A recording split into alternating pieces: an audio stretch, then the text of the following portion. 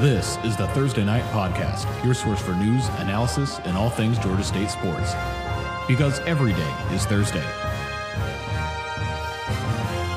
Hello and welcome to episode 137 of the Thursday Night Podcast. My name is Jordan and I'm joined today by Brady and David. We're going to be finishing off our hashtag Future Belt series as we're now just 3 days away from the Sun Belt expansion becoming official. We've heard from Marshall, James Madison, and Southern Miss, and now to give us the Old Dominion perspective, we're joined by Aaron and Mike of the Monarchists podcast. Gentlemen, welcome to the Thursday Night Podcast. How are you doing today? Awesome. Thanks for having us.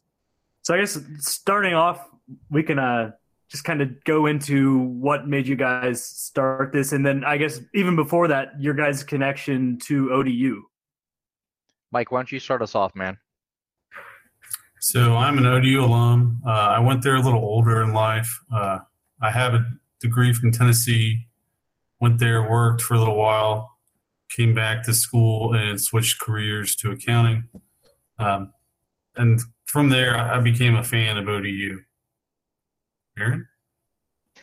Yeah, I've got a little bit of a different pathway. I grew up in the area here, but I actually went away to school, joined the Navy, saw the world, came back, then started dating my wife. And at the time, Old Dominion basketball was fun, and it was an affordable way to do things as we started going to games. And then that turned into season tickets. And then we started football in 2009, and we bought season tickets. So we kind of adopted ODU as our school in our backyard.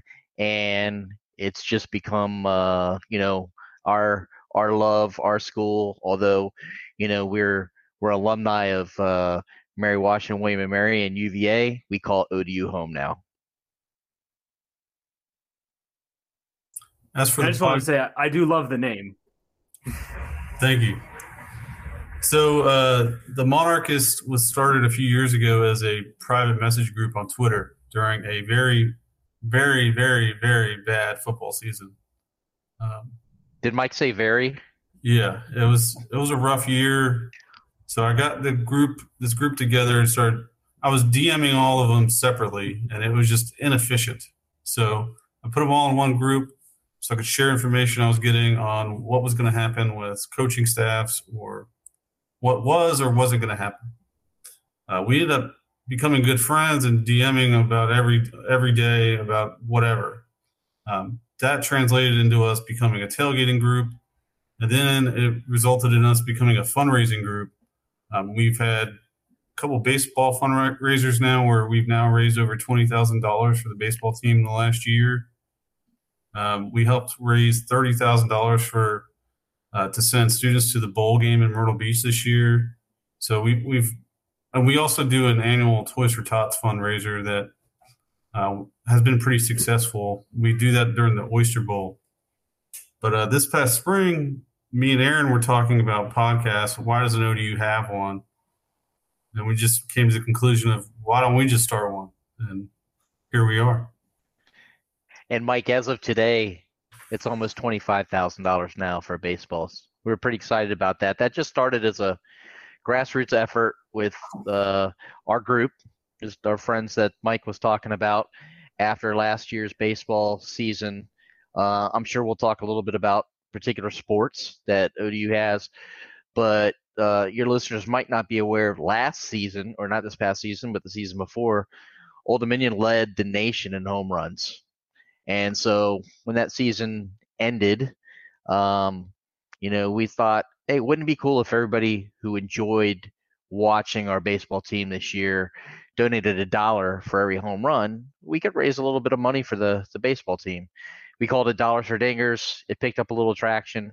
And within a couple of weeks, we raised almost $10,000 just from us, our group, just putting out messages on Twitter and talking to people. The news picked up on it, the local news, a couple of the channels. So we decided we were going to do it again this year and just become an annual thing that our group did. It was so successful that ODAF, that's our athletic foundation, partnered and let us use a little bit of crowdfunding technology, which made it a little bit easier to track this year. And we went from raising about $10,000 to we're over $14,000 this year. So just trying to support the baseball team and appreciation for what they did there. So there's just some of the things that our group does other than going and being avid fans. I definitely feel like I remember hearing about that fundraiser. So, kudos to you guys for, that sort of just like, hey, here's an idea, and it, turning into something like the ripple effect of that and the reach of that is kind of incredible. Like Brady and I are, big MLB fans. And I feel like I remember during draft season last year, like just hearing just very randomly about this ODU fundraiser is going on. So again, kudos to you guys for that. Yeah, that's great to hear. I mean, we've been lucky that some of our sports alumni and our current coaches, people who don't really have anything to gain from it, jumped on board. Our head coach, Ricky Ronnie, some of his staff jumped on. Last year, Kent Bazemore, one of our, basketball Hall of Fame kind of guys, saw it, contributed. It's been a blessing, and we hope that it's something that we can build off of and continue to support ODU. Well, I guess jumping into the the present day, so to speak, we're now less than a week away from ODU and the rest of the teams joining the Sun Belt officially on July 1st. So where are ODU fans at now that the move is very, very imminent? I don't think our fan base could be any more excited than we are. We get to renew a rivalry with JMU. We get to challenge ourselves with a really great regional division with Coastal, we sent 5,000 plus fans there this past December for the bowl game. So we love to go to Myrtle Beach. We get to renew our basketball rivalry with you guys, which is going to be fun. We get to maybe finally beat Georgia Southern. They broke our hearts twice in the FCS playoffs. That triple option gave us fits. Now they're not running anymore, and maybe now we can shove it down their throats a little bit. So I think we're really, really excited about this, the makeup of the eastern half of the Sun Belt. The whole league is great, but that eastern half is what really sells it to us. Yeah, we're pretty stoked about it. Not only new opportunities for geographic rivalries, but bringing back an old rival. I mean, an old basketball rival in JMU, but a heated yet short rivalry in football. So we've played JMU twice in football in our short existence. So it started hot and it ended quickly with us going to Conference USA. I will say that we've never lost at football to JMU. And we're also very, very excited that we will not need a complicated process to find out what channel our games are actually going to be on, whether it's Facebook Stadium, BN, YouTube. The amount of networks we were on in Conference USA was dizzying. It was ridiculous. And now we just know it's going to be on one of the ESPN family of networks. It's probably going to be on ESPN Plus. If not, it's on something else. It'll be pretty easy to figure out. Yeah, the ESPN allure is definitely something that I've seen from multiple fan bases who are joining it. I should all just, in the interest of declaring interest and all, we had the JMU guys on a couple weeks ago, and they made it clear that you guys had talked about the big rivalry, that they wanted that win against you guys this year. We are staying neutral on the Thursday Night Podcast. That game, you guys work it out between you guys. We're not picking a side. You guys work it out in the East. Maybe at the point of it happening, it might be relevant to Georgia State's interest to have one of the teams lose in the standings, but we'll let that play out how it goes. We're not picking a side between these two Virginia schools at all. Beat Georgia Southern as much as you'd like, though. Absolutely. Like not staying neutral on that one. If you're trying to get anywhere, yeah, that one we're fine with. I had a feeling that was the case. So kind of sticking with football, it was kind of a crazy run there for ODU at the end of last year, leading to that bowl game. I think it was the last four games. One went from 2-6 to 6-6, and went to the Myrtle Beach Bowl, like you said. So what kind of spawned the late season run? And I guess, did it kind of recover some good feelings to where everyone's happy about Coach Ronnie going into year 3 and going into the Sun Belt? So to start off, Ricky, we had the COVID season where we didn't play. That was kind of out of the school's hands. But it gave the team an opportunity to instill his offense, bring in his players. And then last year we had the youngest coaching staff in college football. We had the youngest team in college football, over 60 freshmen with 0 college football experience. But from game one, you could tell a difference in the new ODU football team. The wins didn't come immediately, but they were hitting harder. They were blocking harder. They just weren't – the passing game just wasn't there. And as soon as the quarterback change came, so did the wins. But if any real ODU fan could have seen the progress that was happening on the field in real time. So we were already kind of optimistic about the future before those wins came, but that just made it a lot more optimistic about the future. Yeah, they were getting better each week as well. You could see the confidence grow. You could see the speed of the game start to slow down a little bit. And like Mike was talking, I mean, we've been there since the start. Obviously, we have some football history with you guys as well. But like I told Coach Ronnie when we had him on the podcast earlier this year, said we could actually feel the game in the stands now.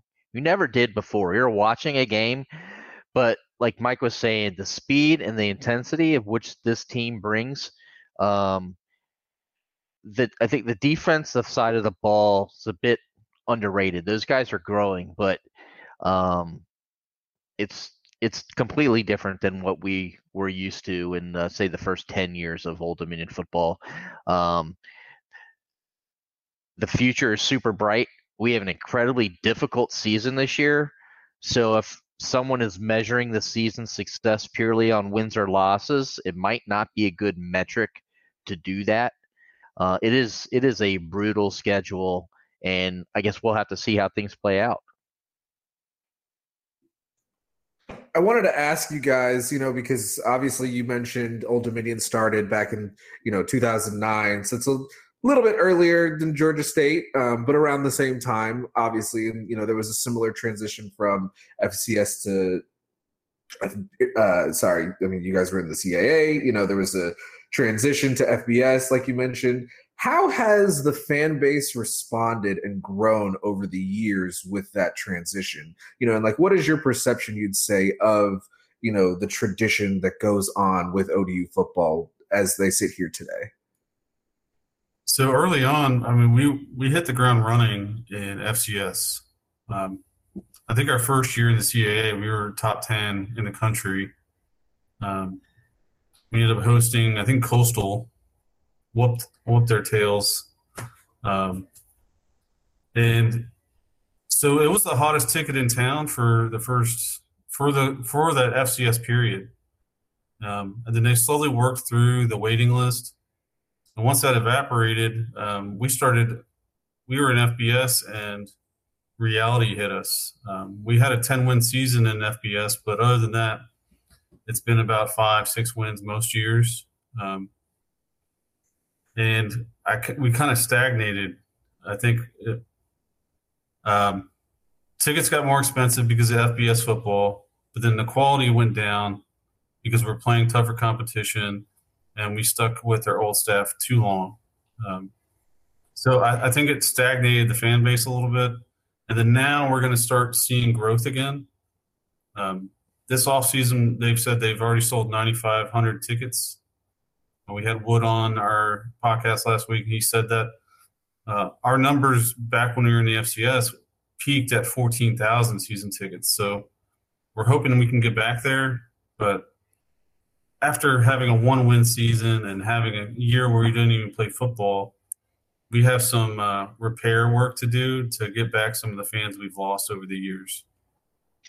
Yeah, when we had Wood on, he said that we had about 4,000 more season tickets to sell. They really haven't marketed it at all this season yet. That's going to happen, I think, later in July. But the one thing, Mike talked about kind of 3 things that happen with football and kind of our regression. Is that move to the Conference USA. It's quite a disjointed conference, and the rivalries were just not there. It's very, very difficult for our fans to connect when you're going to El Paso, you're playing UTSA or FIU. I mean, people don't work with people who have degrees from UTEP. It just doesn't happen. Whereas, I'm sure Mike can walk around his place of employment and run into multiple people that went to JMU or, other institutions that are in the Sun Belt and get excited about those particular rivalries. So a waning competitive football team and those other things and not really caring about who you're playing has just, made it a total rebuild effort for Coach Ronnie. Fortunately, I mean, he and his staff are doing a hell of a job. And I think we're really lucky to have those guys. Yeah, and I'll add, we were really spoiled in the CAA with rivalries. So it was really easy to see that stark contrast from playing VCU, George Mason, JMU, William & Mary, to playing our closest team is Charlotte, which is not really close at all to Norfolk. So that was really stark. And now we're going to go back to this position where we actually do have regional rivalries that people care about. One thing about Charlotte is they weren't good at anything. So even though they were close to us, they weren't good at football. They weren't good at basketball, the two sports we care the most about. They had a good baseball team last year, but other than that, there wasn't enough to get the fans really excited to beat them. Now we're going to a conference where we know App, Coastal, JMU are all teams that we want to play. They're all good. They all bring quality programs. Marshall is good at a lot of things. We were kind of building a basketball rivalry with them. Now we need to do it on the football side, and we were the ones not carrying the water on that. So before we left football, I did want to, go back to the Georgia State ODU history with football, which I don't think we want to spend too much time on because it didn't go great for Georgia State. But my first year at Georgia State was 2012. My first year at Georgia State was 2012, so it was the last year that they played. And I knew Taylor Heineke because I went to Brookwood High School in Gwinnett County. He went to Collins Hill, and they played each other when he was in high school, and he was breaking the state records in Georgia as a quarterback. And so I remember that he was at ODU going to that game, and it was, I believe, the last game of the year or the second last game of the year, something like that. And so I was sitting there knowing, like, this game's not going to go well. This guy's a really good quarterback, and obviously he's still in the NFL as of right now. So bared out the truth there, and I think 53-27 was the score of that game. And so me and Jordan probably have memories of that game that we've both mostly blocked out. Yeah, Taylor masked all of our defensive holes. He masked a lot of offensive deficiencies we had as well. One thing we learned after the transition to the new staff was how simplified that old offense was. It was really like 12 plays with just a bunch of different formations. So it was the same like 12 plays over and over again. When you get to FBS and you're still doing that, it's going to get found out pretty quickly, especially when you don't have a maestro at quarterback like Taylor Heineke. So switching gears to the next sport, the one that just ended, basically, baseball. Last year, ODU made a regional. This year, ODU probably should have made a regional, and the committee is going to have to answer for their sins as far as that goes. But I guess what's brought back this return to glory that you've been able to get to, and what's the feeling about joining what is a very good Sun Belt baseball league, especially when you're also adding a team like Southern Miss? So we're definitely excited about joining the Sun Belt Baseball League. We know there's going to be a lot of good competition, but we're pretty confident in what Finney has been doing. He's been slowly building. And what he usually does, we'll have like one rough season and then 2 to 3 competitive years. We just weren't as competitive early on with the Florida schools and Southern Miss and Rice. That turned the corner. That COVID year where everyone got to stay really helped us because we had a lot of great players that were juniors coming back for another junior year. So you got 22, 23-year-olds coming back playing as juniors, and they just started matching. Like, it just started to connect for those guys. And then they get to come, most of them came back for this year. We had one of our baseball guys on recently, and he was shocked at how many of the guys weren't drafted or signed as undrafted free agents. but that's another COVID thing. They reduced the amount of rounds in the draft, and that helped us. So we are flipping a lot of the roster coming into the Sun Belt. So it's anyone's guess how well they'll perform next year. But the way they're recruiting is at a new level that's never been seen at ODU. More ranked guys than ever before. They got some really good JUCOs coming in. Hopefully they'll be able to compete like they did last year, but it's anyone's guess with how much turnover we're going to be seeing this offseason.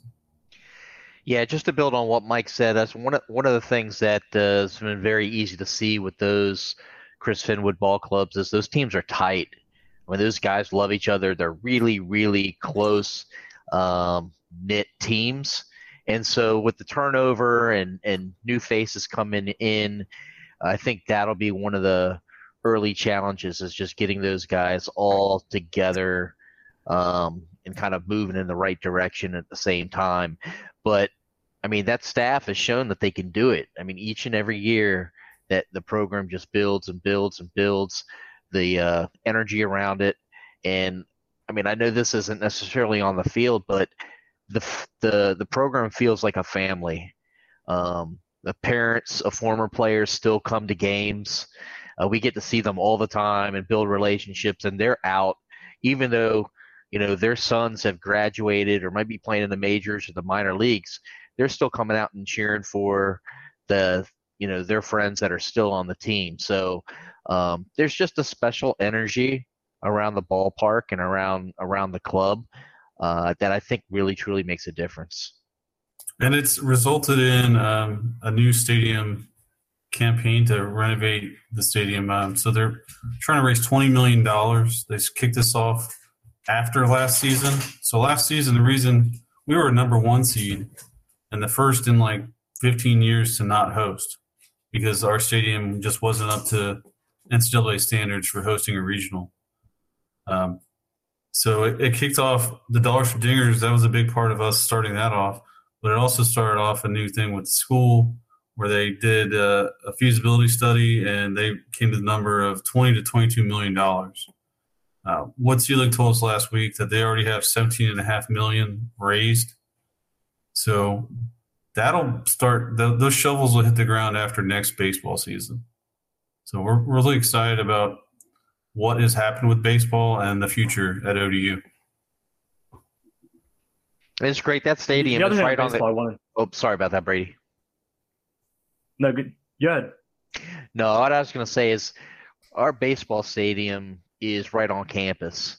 So it's tucked right in there, which is nice. And when we have the new facility, I think it's just going to bring another piece to the kind of the campus.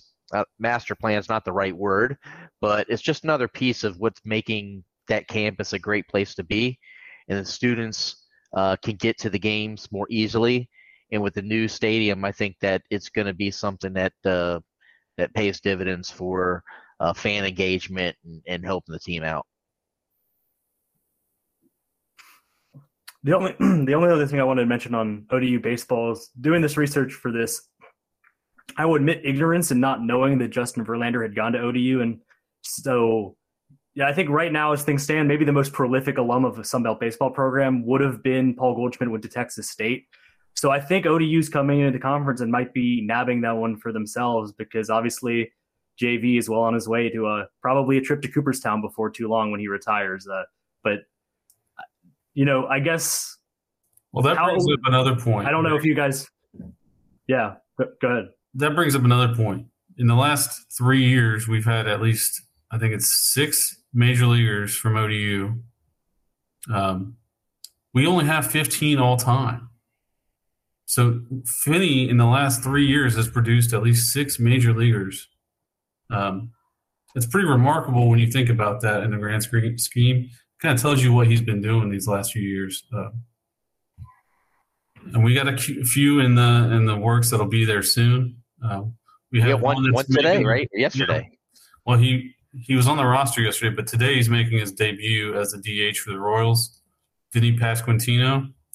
The dude mashes. Oh, he's an ODU guy? Yeah. Oh, yeah. David loves him. Yeah, David I just was found out about him basically, and I was gonna say that because I remember when I was younger, like really figuring out, was like, where did Justin Verlander come from? Like, what is ODU? And then I feel like over the years, I've heard, a slow trickle of like ODU baseball players. And then when today I saw somebody tweet about Vinny, and I was like, oh, this guy's like, ODU is coming into the Sun Belt. I've never heard of this dude before, but here we are today. And I like looked up his last 2 years, and I was like, how have I never heard of this? All this dude does is hit. Like, what is happening here? So Yeah, David, I see your jersey there. You've got one of our Monarchs as well. I think so forgive me, but I've been racking my brain for the minor league system and the MLB roster, and I can't think of one. But I know that there's somebody from ODU like very prominent in the Cubs, and I just PJ Higgins. There you go. See.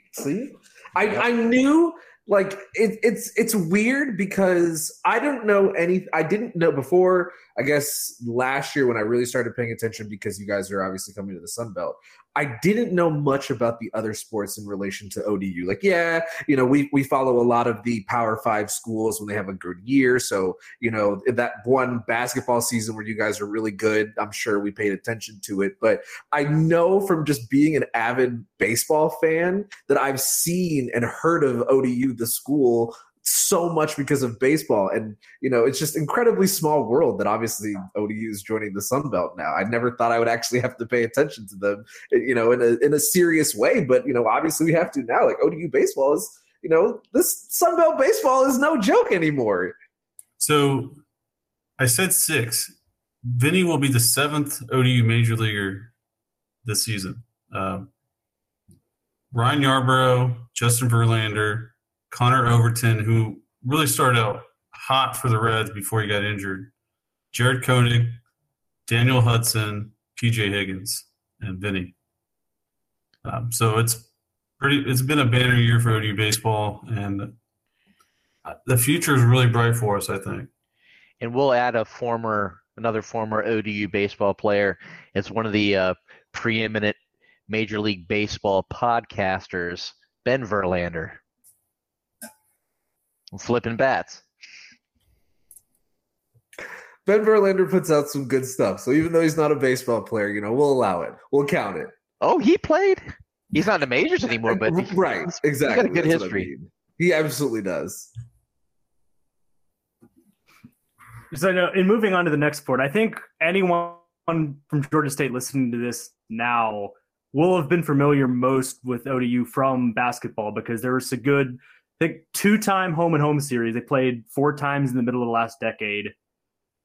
Each time the home team won, so it was a 2-2 split, and it kind of represented that both programs were in a good spot and just were able to defend their turf. But it was, I think, some of the better non-conference tests those years for each of the teams, I'm sure. Definitely for Georgia State, and I'm sure the other way for ODU. And so, Coach Jones is still there, and last year in Conference USA, it probably didn't go to anyone's hopes. But I guess is their hope that it was a blip and that things will be kind of getting back on track as you're now going in Sun Belt and men's basketball? Aaron, do you want to start off, or do you want me to?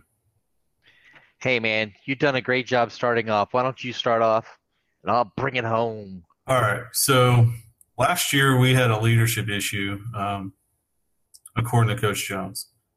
We don't know what it was, but they were terrible on the road, even worse on neutral courts, and they were pretty good at home. I think they won, 15 games? 10 of those were at home. They were just night and day at home and away. This offseason, he's done a complete roster flip. I think there's 7 or 8 new guys on the team. It's a gamble. He's got 2 years left on his deal. As college sports fans, we all know you don't let a coach go when he only has 1 year left on his deal. So this is a make or break season for Jeff. He's going to need to win. What the barometer for winning is for the athletic department, we don't know. But I think any ODU fan will tell you we expect to, if he doesn't make a tournament this year, he should go. But with that many new players, it's going to be difficult. A lot of transfers, JUCOs. We have one freshman. It's going to be a lot to kind of intertwine that and have a successful year. But who knows? We don't. Conference USA said what you want about the RPI and the net. It was a pretty good basketball league at the top. There were some really quality teams in that league. The bottom was really bad, but the top was pretty darn good with Western Kentucky, UAB, North Texas. Louisiana Tech is usually pretty good. Marshall had some good teams. And ODU was consistently good throughout our history in the Conference USA. It's just those last 2 years where kind of saw the decline. If I had to guess, I would say this is probably his last year at ODU. Yeah, the proof is in the pudding. It's all going to be dependent upon how things come together. And it's a heavy lift to have that much turnover and to be able to bring those guys together into a cohesive unit. Now, Jeff's got a lot of experience in, building teams and X's and O's, so anything can happen, and I hope it's a phenomenal season. I mean, there's a lot of upside for the fellows coming in, and more importantly, the players that remain, a lot of them are young and have a lot of promise. They didn't necessarily get a ton of time on the court last year, but they're committed to the team. They stuck around.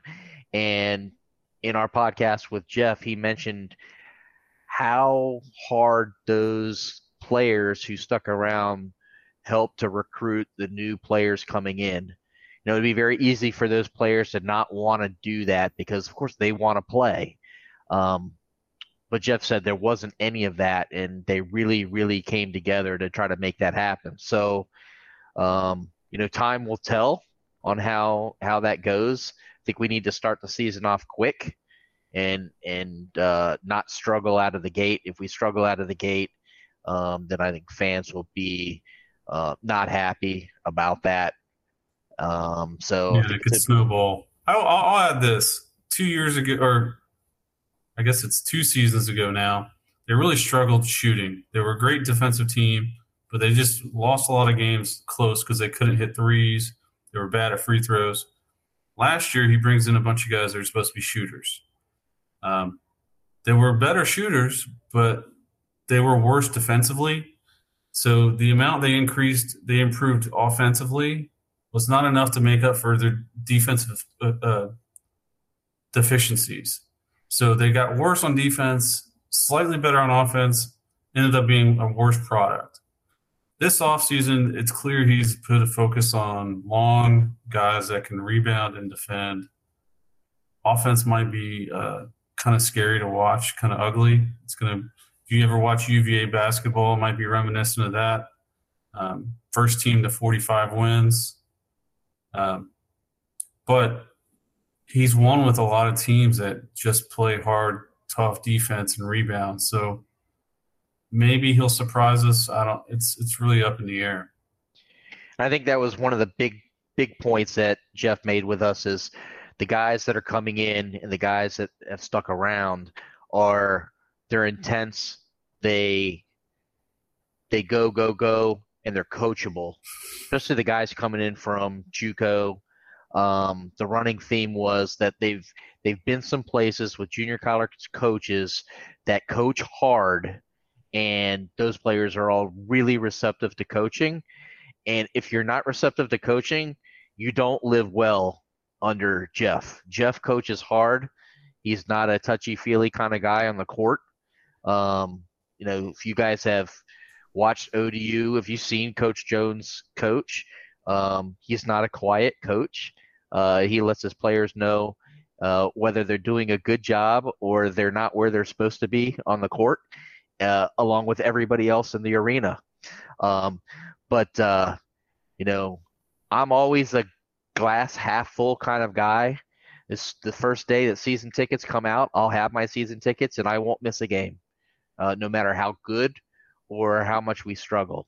I know Mike is the same way, but I think Coach Jones said it best is talk is cheap, and their results on the court are going to have to tell the story this year. Oh, we're really excited to play you guys again. We know you guys have been kind of the basketball power in the Sun Belt since you joined. So it's exciting to come back and kind of renew our games against you guys because they were so good. Yeah, now we got a new shiny arena to show off. Hit those shots. I know, that's what I hear. Yeah, it looks. Yeah, and the renderings look great. Talking of loud coaches, we've gone now through. Obviously you guys would have been familiar with Ron Hunter because of the times he played, but also because of falling off the stool and everything. And it's probably one of the more loud, boisterous personalities in college basketball. And then the last coach you had, Rob Lanier, was very much the opposite, cut from a totally different cloth. And so we're waiting now to figure out in year one exactly what type of coach Jonas Hayes is going to be.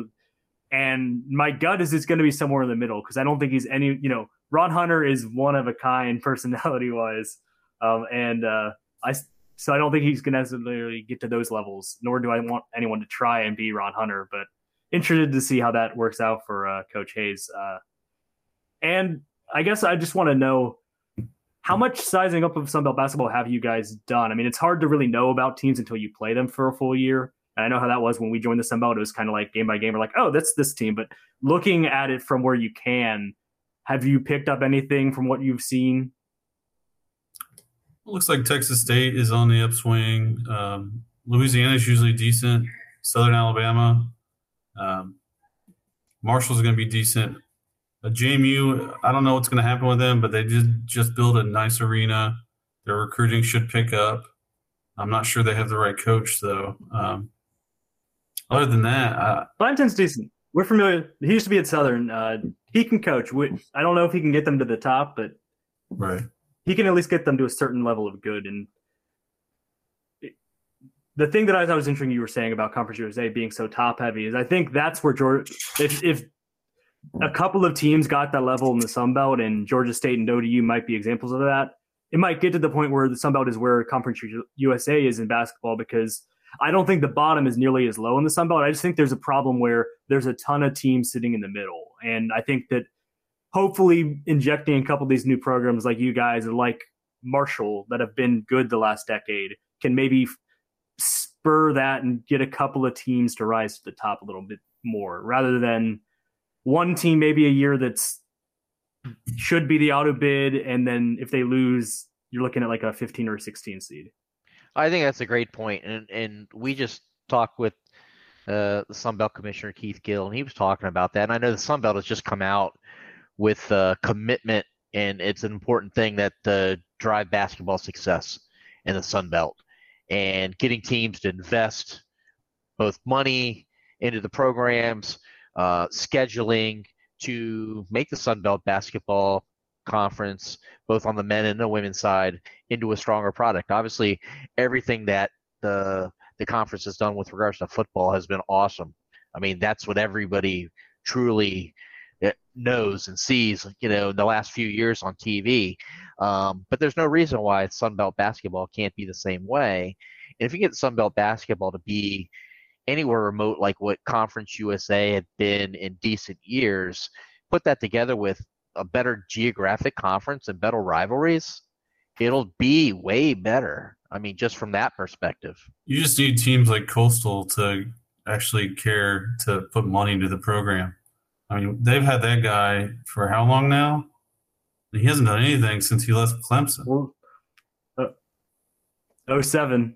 Yeah. He's technically the longest tenured Sun Belt coach, but not because they haven't been in the Sun Belt that long. But he's a legend. That's the tough part. He's the legend, and they keep making postseason, or they keep choosing to enter postseason tournaments and doing well. So I think he keeps getting occurring enough favor to say the program's going to a certain place. But yeah, I feel like they're in a weird spot with that, because it's kind of hard to say like it's time to go to a guy who's literally been coaching since their mid-70s, but at the same time, you do wonder if there's a governor on that program right now. I would imagine there is, based on what I've looked at their record. It's not anything I would want to continue to invest in. I wanted to kind of peel back and talk about, like, Michael, you mentioned last year specifically that Old Dominion, might not have had the season that they wanted to, but they were really good at home. And I wanted to talk about that because since the TED Constant Convocation Center opened, we're looking at a team who has been dominant at home. Like this record at home is impressive. 242 wins over a 19-year period. Like that's very good. So I wanted to ask, what is it about that atmosphere do you think kind of leads the Monarchs to play so well at home? It's a great facility, but it's the fans. That place gets loud. Even when we only have like 5,000 fans there, that place is still loud. We'll pack it out for certain games. Hopefully we can pack it out for you guys and JMU. I think we will. But the place is loud. And especially in like Conference USA or CAA, there's not that many loud arenas where guys are having to make adjustments, and it's going to mess with your communication. You're going to have people telling you you suck as the opposing fan. They're going to be in your ear all day, all game. So those are all adjustments players are going to have to make versus a place like Southern Miss where there's no one there. Yeah, even in our most challenging seasons, I don't think we've averaged. I mean, we've averaged right around 5,000 in our low points. So the fans, I mean, we've got committed fans for basketball. They look forward to it all year, and they come out. They buy season tickets, and they show up. The TED is, I mean, you'll see it called the Chartway sponsors it now, but the TED is a great place. It's a great place to go. We've got a crew that rolls deep, and it's just a fun place. They've got a great environment. They've invested a lot of money in the aesthetics and the scoreboard, in the LEDs around everything. So the athletic department has continued to invest money in that facility. It's one of the top arenas of its size in the country still, even though it's not one of the newest ones. Taking a look at just kind of the broadest view with the ODU athletic department, what are some of the sports we haven't talked about that we should mention about ODU that there's some history there, some prestige in? So we have the most national championships in field hockey, which is not a Sun Belt sport, but we do have the most national championships in field hockey. I think North Carolina is close to catching us, but field hockey is that sport for ODU. We were one of the early adopters of Title IX. So women's basketball, we have 3 national championships in women's basketball, 1 NCAA, and then 2 before it became NCAA. Recently, our women's tennis program has been dominant in Conference USA, and I expect that to continue in Sun Belt. We had the coach on recently, and he's very confident moving into the league. They should have gone to 4 straight NCAA tournaments, but because of COVID, they only been to 3. They're returning pretty much everybody next year on a team that was the doubles team was ranked number 1 at one point. They went to indoor nationals. Dog decided to tell me it's time to go for a walk. Our golf teams are pretty good, especially the women's golf team. We just sent, for the first time ever, someone to nationals, like the national finals. Our women's soccer team won Conference USA last year. I mean, we're pretty good at everything. It kind of ebbs and flows. Like, it's not always going to happen at the same time. We were really good at men's soccer for most of our tenure in Conference USA until the last 2 years. That team graduated a ton of guys, and suddenly we were all freshmen and sophomores competing against a really good league in Conference USA and now the Sun Belt. So I'll let you take it, Aaron. I think you named about all of them. We just started women's volleyball up recently. Last year was the first competitive season. So they've got a great program that's starting there and building. That Coach Fred Chow came from Duke. So that's exciting. We think we'll see over the next few years that becomes a strong program at ODU. And I know it's not a Sunbelt sport, but we've always had a kind of a storied sailing and rowing kind of tradition being on the water here. But they have to compete in another conference. But like Mike is saying, Old Dominion runs deep in a lot of different sports. It's a fun place to be. That's got to be the first dog to appear on the Thursday Night Podcast, by the way. I'm pretty sure. I'm pretty sure, yeah. History's been made tonight. And, you left it off with ODU being a fun place to be.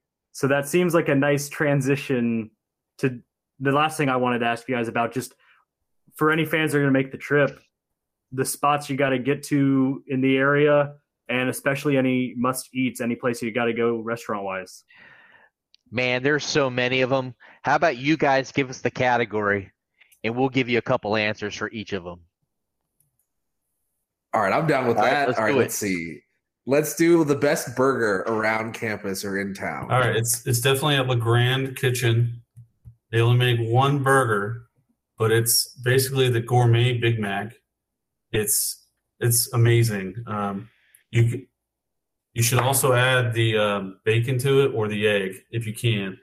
It's Coach basically Ronnie, Big Mac, but sub the pickles for spicy jalapenos. Everything else is the same, but just local crafted food. It's the best burger I've ever had. Coach Ronnie refers to it as the fancy Big Mac. He gets it as an appetizer because the menu changes all the time. So he's going to get that as the appetizer and then order something else off the menu because they are switching it up. And that's incredible. And it's 2 blocks from campus, so you can hit that up on a game day. Most likely post game because it's one of those fancy places that's only open from 5 to 10. All right, next style. Yeah.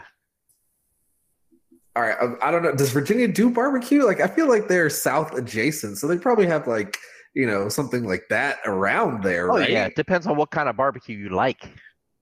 So there's 2 great barbecue places near campus. One is Fish and Pig. So obviously they have barbecue and then they have seafood. They just opened up. They're pretty awesome. But there's also Redwood Smoke Shack. They do brisket. They do pork barbecue. They do all the classics. Fish and Pig is more of a place you can go and watch a game, drink a beer. Redwood is where you just go to eat and pray to the meat gods. Meat sweats.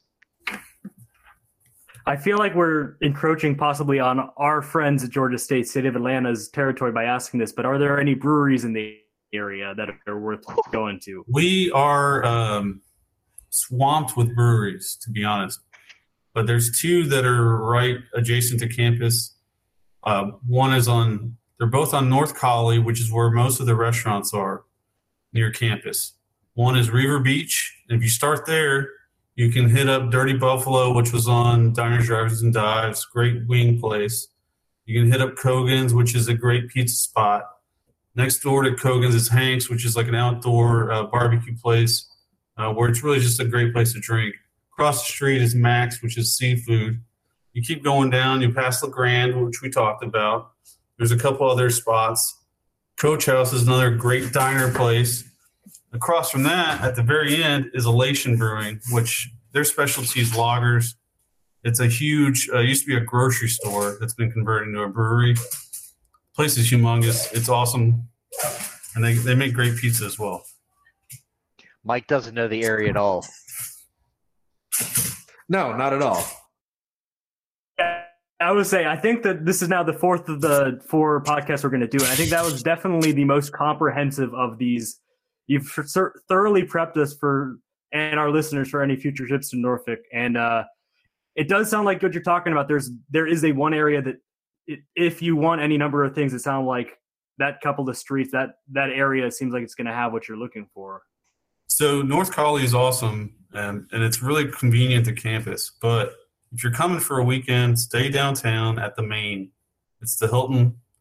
It's a beautiful hotel. They have 3 restaurants inside the hotel, including a craft beer restaurant that has a rooftop balcony on both sides of it. So you can get views of the whole city from there. They have a seafood place and an Italian place as well. All three are really good restaurants.